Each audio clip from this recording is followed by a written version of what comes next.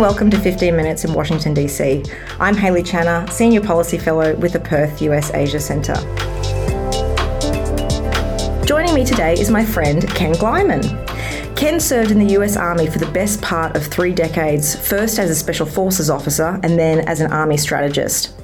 Ken was also the director of US Indo-PACOM Commanders Action Group based in Honolulu, and he's also worked in the Office of the US Under-Secretary of Defense for Policy.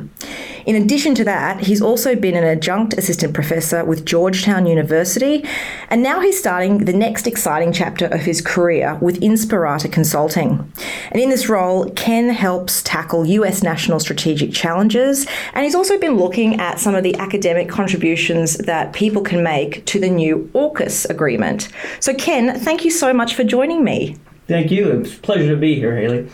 So Ken, I know you because we were colleagues together at ASPI in Canberra, and I always knew you came from a Special Forces background. But you know what, I think of Special Forces, I always think of a montage in movies where I see you doing all this training to be like the strongest and the best that you could possibly be, but I actually have no concept of what it's actually like to be a Special Forces officer. You undertook that role within Okinawa. Obviously, Japan is a key partner and ally of the United States and Australia. But for people thinking about a career in the Special Forces, can you give us a sense of what it's like actually being one? Yeah, sure. I mean, as best I can in a short period of time. The U.S. Army Special Forces, often referred to as the Green Berets, that is one branch of or one part of the greater U.S. Military's Special Operations Command. And so in the Army has 5 Special Forces groups, each regionally oriented to an area of the globe. And so sometimes when people think of Army Special Forces or Green Berets, they sort of mix it all together with all the rest of special operations. Like Marines. Movies, Marines, Rangers, Navy SEALs, et cetera, et cetera. It's a lot more intricate than that, and every element in special operations sort of has its roles and its specialties with a great deal of overlap. But the Army Special Forces really is focused on what we call unconventional warfare. And so a lot of it is about by, with, and through foreign partners. Now that can be the militaries or paramilitary forces of a state, or those can be non-state, in special circumstances, non-state actors, or even now what's more important, certainly way more important now than it was back when I was in the Special Forces, is enabling national resistance and resilience movements. But for me, when I was in the Special Forces, it was very much about working with our Indo-Pacific partners. Now, our small part of Army Special Forces was the first Special Forces group, which focused on the Indo-Pacific and Asia. And then we had one battalion, about 1/3 of that force, was located in Okinawa, Japan, forward. And back in the 90s, that was the place to be, right? Because you were forward, you were in theater, you were traveling to different countries, working with every one of our partners in Asia. So not just Japan, actually, with Australia, with Indonesia, with Thailand. So is this working with their special forces as well, or working across their whole military? Across their whole military, but really try to focus on where we could make the biggest impact, and of course what that country needed.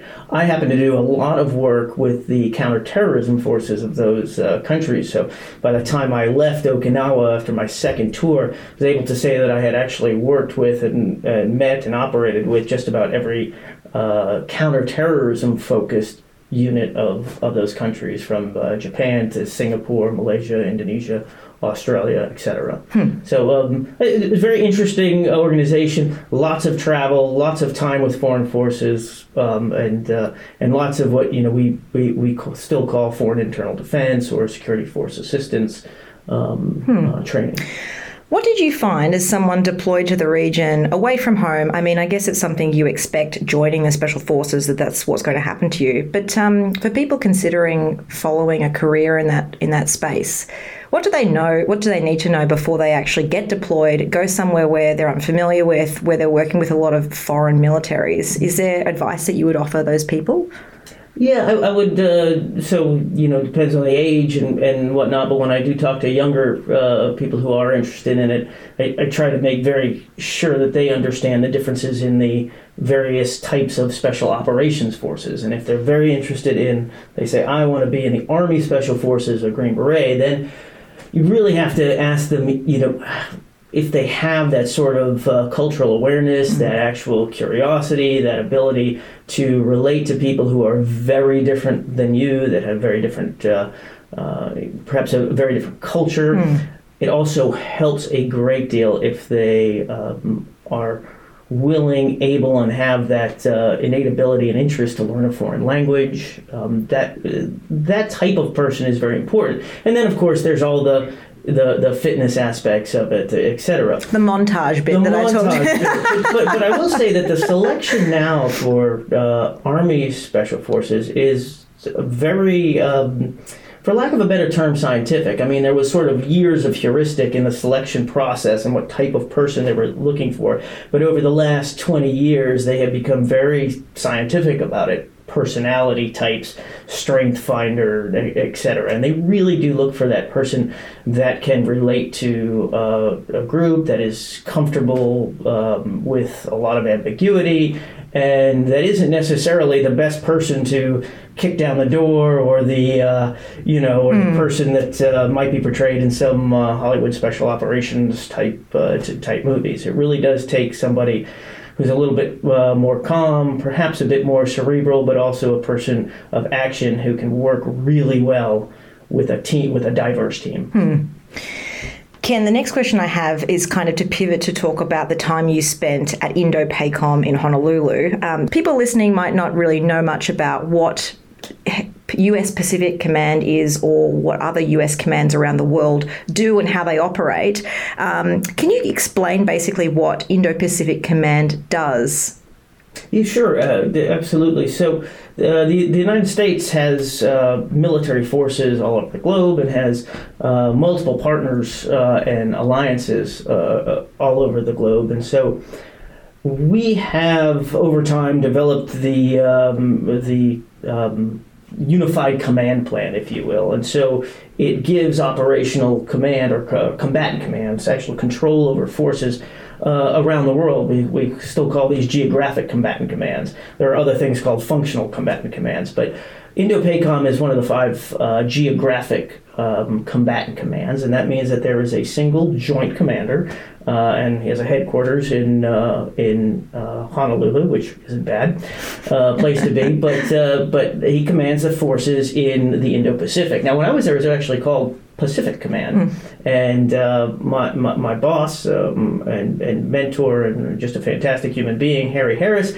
he said, you know what, I think we really do need to shift this and call it Indo-Pacific Command, INDOPACOM, because so much of the area that I'm supposed to be responsible for U.S. forces and U.S. security cooperation activities there is also the Indian Ocean. It's also India, our major partner, and we really are having this recognition back then that we can't just call it the Pacific. It is the Indo-Pacific. It is more than 50% of the world's population lives there.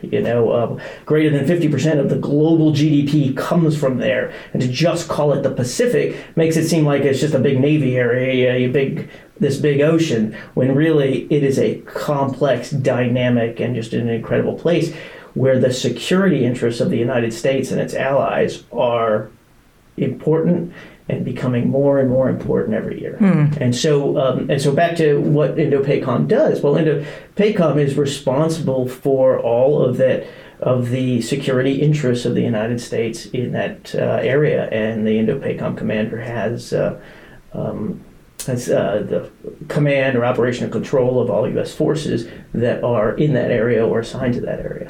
It sounds like a very big job considering the geographical scope, and I'm biased, but I think it'd be the most important command that the U.S. has, or increasingly important. Well, I think the U.S. would agree with you. I mean, I think that especially while I was there, there was that recognition that this is more and more important. So when I was there in the late Obama administration, remember the Pacific Pivot, and that sort of aspect of policy, but now you'll see it very clearly in the strategies, whether it be the national security strategy on down to other strategies, that this is the most important region for U.S. and global interests. Mm-hmm.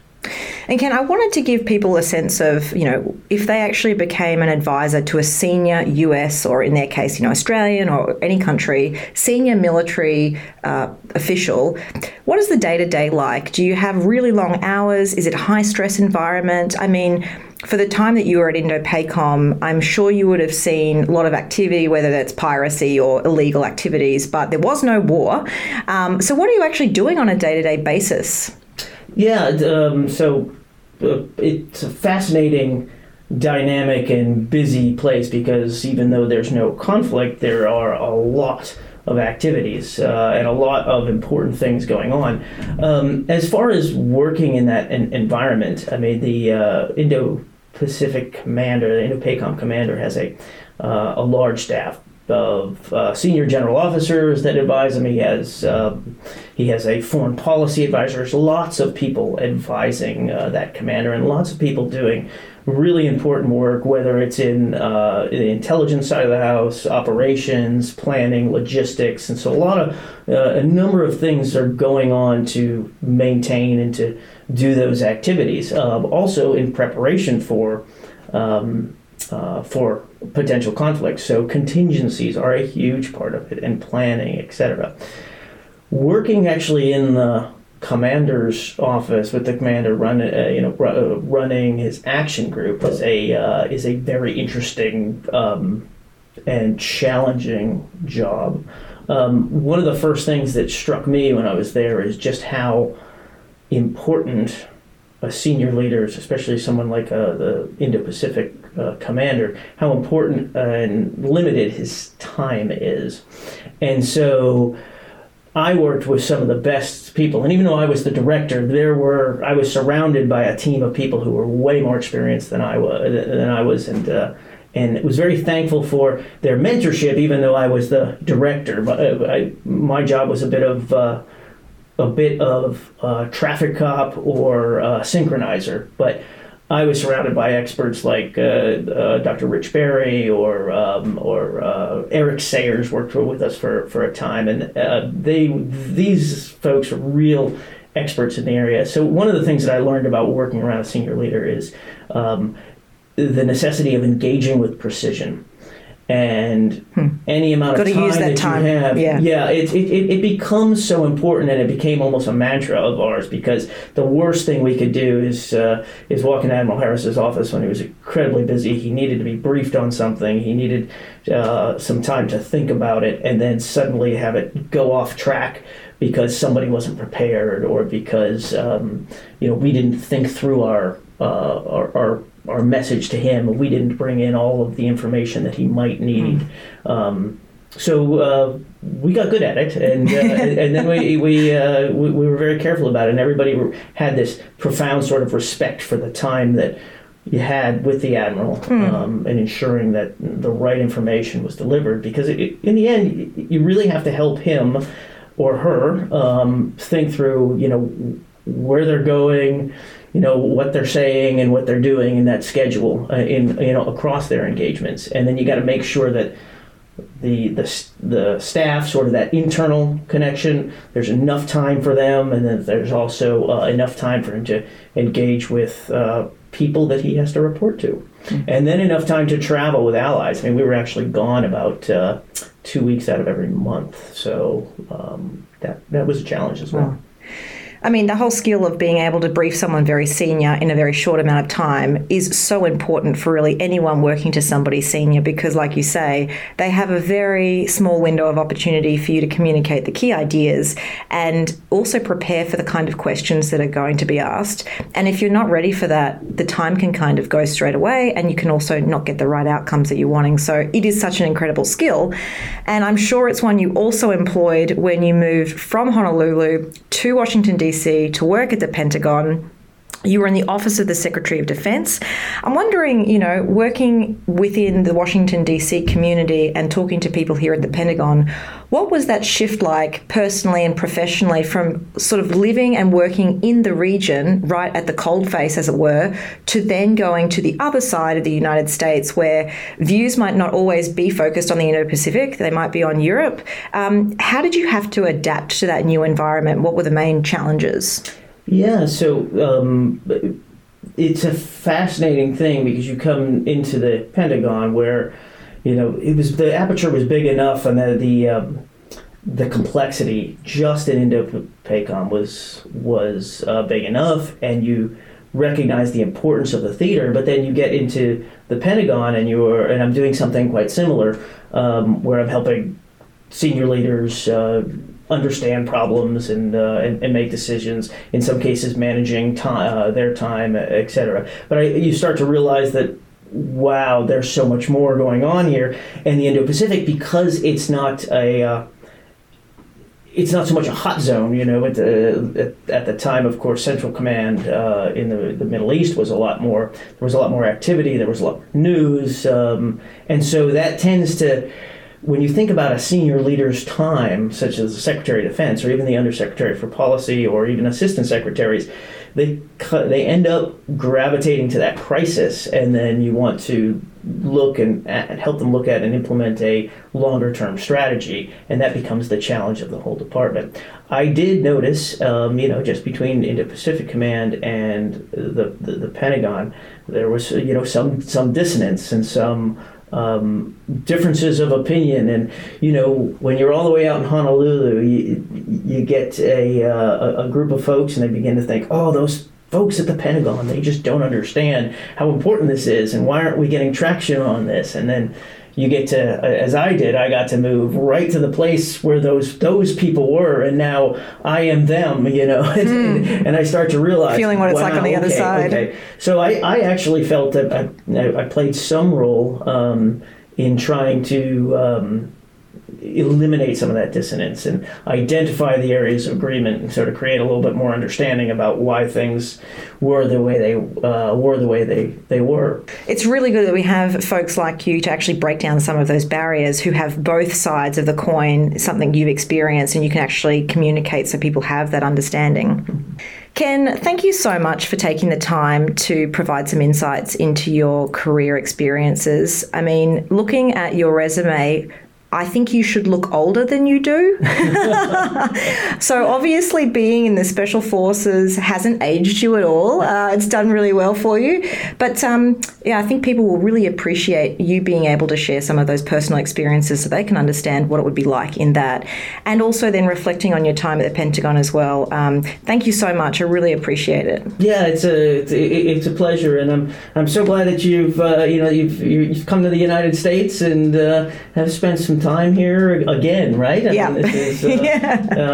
But I'm hoping that my work will bring me to Australia. I think ever since my time at ASPE, I've been kind of a Australia focused. Honorary Australian. Yeah, I'm an honorary Australian. I even learned. I wouldn't say I learned. I would say I played a lot of footy, but. I don't think I understand the game anymore. I've definitely been knocked around, and we'll still let you in. Yeah, that would be that would be fantastic. So I really appreciate it. Thanks for having me.